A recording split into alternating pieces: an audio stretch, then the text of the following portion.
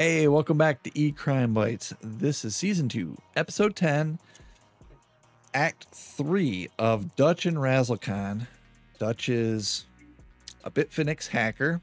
Razzlekhan is a rapper turned money launderer. They're married. And they stole, at the time, it was $71 million. That appreciated to 2022 of about $5 billion. So they're sitting on a ton of money. And we last left you with them trying to launder it in any way possible, either using, like fake accounts that they buy online to Razzlekhan's legitimate businesses. They were stuffing cryptocurrency everywhere to try to make it look legit so that they can buy the stuff that you're going to see in this act, which is a lot of fun. So November 2021, Dutch and Razzlekhan inadvertently find out they're being investigated. And I say inadvertently because typically in the investigation process, what happens is law enforcement will issue, or they'll do their court process and subpoenas and so forth behind the scenes, and the defendant won't know that they're being investigated. And they will go to places like Google and say, I want this person's email. They'll go to your cell phone place and they'll say, I want all his cell phone transactions and his text messages and all that stuff. And they go to all these different spots where you'll have data, and they do it in a manner that you won't know. So you won't be, your suspicion won't be alerted, and you won't go out there and delete a bunch of evidence. Okay. So obviously the company that they're getting data from, no. And in this case, that company that law enforcement was getting data from inadvertently notified Dutch and Razzlekhan before they were supposed to know. So they knew that they were under investigation. So immediately, Dutch went out there and started deleting logs, and they tried deleting data from devices around the house. And there's even an instance where Dutch and Razzlekhan threw a computing device down a garbage chute when they said it had evidence on it. Now, I wish I knew what of these pictures that was from or where they found this information, but that was it. That was just one mention of the garbage chute computer, and I was like, these people mean business. But hey, hold on. They've got more. We've got more. So there's a search warrant at 75 Wall Street, New York, New York. Okay, Seth's from that area. I'm going to explain it for people not from this area. Wall Street is an expensive fucking place to live, okay? And you see a low number like 75 on Wall Street. Immediately I went, I gotta see what the inside of this apartment looks like. So first, let's keep in mind, Wall Street, historically has been a place of, high finance. It was only really in the late 80s, early 90s where they started converting some of these buildings into mixed use or apartments. But it is clearly geared towards people who work on Wall Street. And thus, you work in 15, 18 hours a day. They figure, why would you want to commute? Live here. So these are, by and large, like any other New York City apartment, but these are especially high-end, expensive apartments that you can see are right near the water. Like literally, they're a block off the water there, if you can see the picture. And as Keith said, the lower the number, the further down you are towards the Battery. So it's, and we'll show some pictures. Super fancy. Yeah, so I do have a maps on the screen. I'm sorry, audio listeners. This is just, you can imagine it's right down there at the tip by the water. I mean, it's probably the most prime real estate you could want, especially if you work in finance. So immediately I was like, I gotta see the inside of this apartment, Seth. And I started, going to the realtor websites out there, and I found their 75 Wall Street, number 35M listing. It looked like it was last purchased about 3 years ago. I have a picture on your screen. This is kind of the entrance picture when you go to their apartment on this website called Street Easy. So I started clicking through the pictures, right? Oh, let me stop. I'm sorry, audio listeners. I got to describe some things to you. There's one very important thing on this screen. The price, which is $1.625 million for this condo, which is a one, possibly two bedroom, depending on if you want to convert it or not. But it's, by anybody's standards outside of New York City, it's a small apartment. Okay, you're spending 1.6 million on. And let's see, the square foot is probably on here. I mean, we'll look it up. It's probably small, but keep in mind, you're dealing with a high-end building, right? The building charges alone, common charges are like $1,200. plus monthly taxes. So you're paying $2,000 just to be in the building, forgetting what, your rent or your mortgage is. So it's a lot. Square footage is 1,040 for the whole place. That's fairly large. For New York City. Frankly, I'm surprised it's not over 2 million, to be honest with you.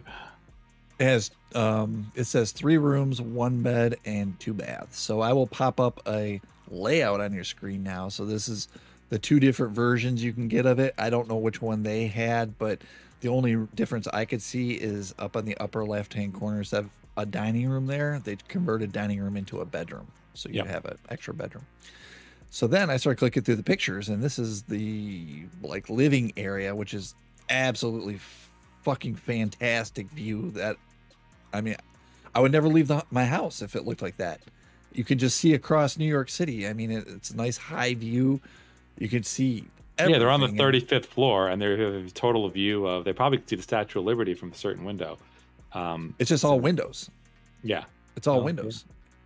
And then in their bathroom, that's all windows too. So you got a tub on one side that's like actual window there, and walk-in shower and stuff, and really nice marble-ish looking counters and stuff on the right-hand side. And I was like, damn, I couldn't imagine taking a bath and actually staring over New York City like that.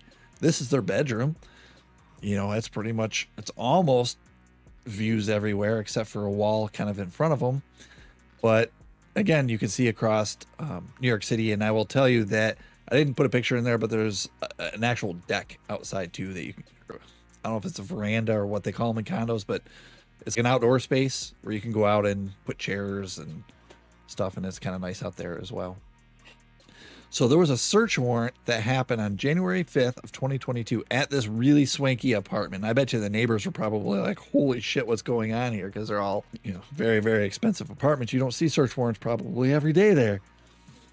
So when they got there, Dutch and Razzlekhan said, we don't want to be here while you're doing this. And the agents, I imagine, trying to be nice, were like, okay, you guys can leave. And they said, we got to get our cat. We don't want the cat to escape while you're doing the searches, right? So let me take the cat with us. And the agent said, all right, go get your cat.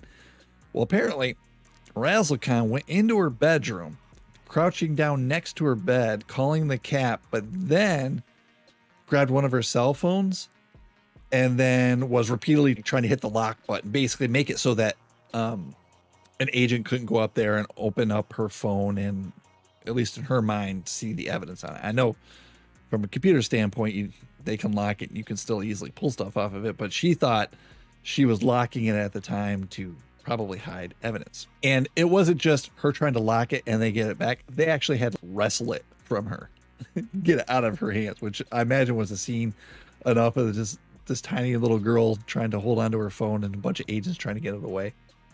By the way, that's totally like, I would say, resisting arrest and also chargeable as a crime. Yeah. So under the bed, agents locate a bin, and there's various bags in this bin holding multiple cell phones. And if you listen to any of our other episodes, I think I've ever said, like, who has multiple cell phones these days? But she had multiple cell phones, and in there she has multiple SIM cards and assorted electronics. So I imagine that's like tablets and, accessories and things. Now, get this. If this isn't the fucking smoking gun in this whole case, I don't know what is. On one of the bags, the words burner phone were written. So we knew exactly what that particular phone was used for, Seth. And I have pictures of all this. This is the one that I have on your screen is just the bag full of tons of phones that she has. And if I just kind of eyeball this, I would say maybe it's a dozen-ish phones that we can see in the picture. And then if I advance to the next picture, you see the burner phone bag that literally says burner phone handwritten there on the bag, and it has some computer stuff inside. I love the practicality of like physically writing on, by the way, this is the burner phone. Yeah. Anybody else would just probably think in their mind, the yellow phone is the one I need for burner phone and the red phone is my non-burner phone. But hey, she actually wrote it. There were multiple hardware wallets, and we've talked about this in a bunch of episodes. I can't tell you all the ones off the top of my head because there's at least 4 or 5. Hardware wallets let you store cryptocurrency on them offline. Trezor is one of those types of wallets, and you're going to see a picture here in a second of a Trezor wallet. This one that's on your screen is the Access token. The next picture that I'm popping up for you are the hardware wallets and stuff. You can barely see it because they photographed a black device on a black background, but kind of under the right lower side of that purse looking thing, there's a black device actually sitting on that table. That's the Trezor wallet because it's black. The screen is black. Everything is black on it. It just kind of blends in. And then you see these USB dongles. One says like personal and business. And I imagine she probably had some actual normal non-crime stuff in there too. Now, maybe if the burner phone was not enough to make you say guilty, there was this book that Dutch decided to hollow out to hide something in it. Now, there was nothing hidden in it when they got there and they searched their place, but they did find the book and it was hollow on the inside. So if he would have put something in there, they would have definitely have found it, is what I think they're probably showing you there.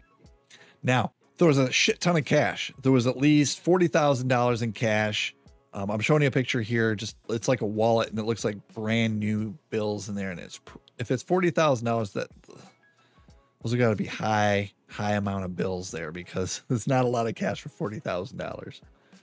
They had identification documents.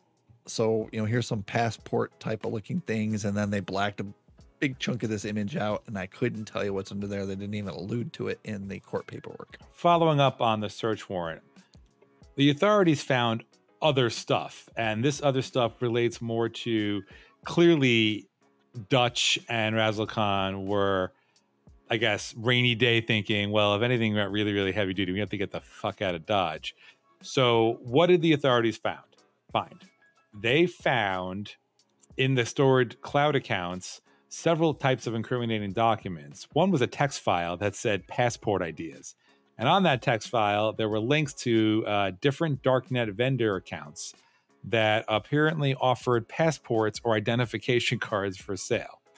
They also found a file that said vetted vendors that contained a list of darknet vendors offering for sale identification documents, passports, and debit and bank cards. And there's pictures of that corresponding. They also received, meaning the defendants, a package containing identification information for Russian personas from a darknet vendor. None of this is not sketchy. And I think that was the last picture that I showed you, which is, the passports and stuff. I think that's what they're referring to. So that's why I put those two together. I don't know for sure, but I do a lot of research and it seemed like it went together. Isn't it? So this is the file. And I'm going to show it to you. This is the file that they found. You only can see about half of it. There's so much redaction in here. And you can tell there's a Tor address because there's a .onion in there, but it can't tell you, you don't know what it is. Everything else is redacted. And then there's this line that says, RU internal passport photo replacement. And it's another Tor network .onion address, which is the dark net. And then there's another line that says real Russian passport from Lugansk. Thanks. Must pick up in person forum thread. And then there's a URL that's blacked out. And then there's another one that says DM passport scams live drops. And there's another URL that's blacked out. And then the last line says EU doc fakes. And again, another URL that is blacked out. So what else did we find here? The cloud storage account also had several folders containing Russian and Ukrainian persona information in the form of passports, identification information, and biographical information for numerous individuals, both male and female. Jones, I do wonder, why do they have so many different, repetitive versions of the same stuff? It's like they were really, backing up their processes here. It was the money laundering that they were doing remotely, where they hired people and did that whole big scheme where they had mules over there opening things up. I think they probably had all that documentation to support that whole storyline to try to money launder through there. That was my take when I read it. There was a spreadsheet that detailed the login information and the status of many of the VCE accounts. That's the currency exchange accounts used to launder the stolen funds traced back to the hack. that included notations confirming their status as frozen or emptied. The government also corroborated that spreadsheet accurately reflects the account status for accounts for which the relevant cryptocurrencies did freeze those exchanges rather, due to suspicious activity. So it was definitely their stuff related to their hack. And then there were references in the defendant's files, this is both of them, to having some dirty and some clean wallets holding cryptocurrency, including wallets that had files with names that included variations of the word dirty.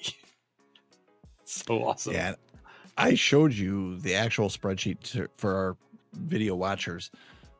Again, a lot of it's redacted. They actually redacted a couple different full columns out of here, but this is actually what showed up in the court paperwork about, this is the file that they found. And you can see in there, it's kind of like a ledger. I can't remember what episode it was on, but Seth and I remember, Seth, you said, how does this guy keep his crime straight? It's spreadsheets like this. I imagine there's criminals behind the scenes, either on paper or on a computer, making spreadsheets of accounts like this, because when you have any more than a couple accounts, you have to keep, usernames, passwords, and all the personal information and all that stuff to keep your crime going. Yep. So as we talked about earlier, some of the cryptocurrency was converted to gold coins. There were 70 1-ounce gold coins purchased using this money. Now, they basically traced it using the receipts and things like that they found in the apartment. They did not find the 70 1-ounce gold coins at this point. They looked at Dutch and Razzlekhan's residence, and they also looked at their storage unit. Both of them didn't have it. So that they're probably going to need a little cooperation to find out where that's at. And that's going to come in Act 4 tomorrow, the plea. So I have to stop here. This is the end of Act 3.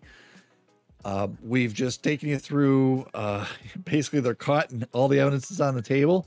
And the last thing we're going to leave you through is what they say happened in their plea.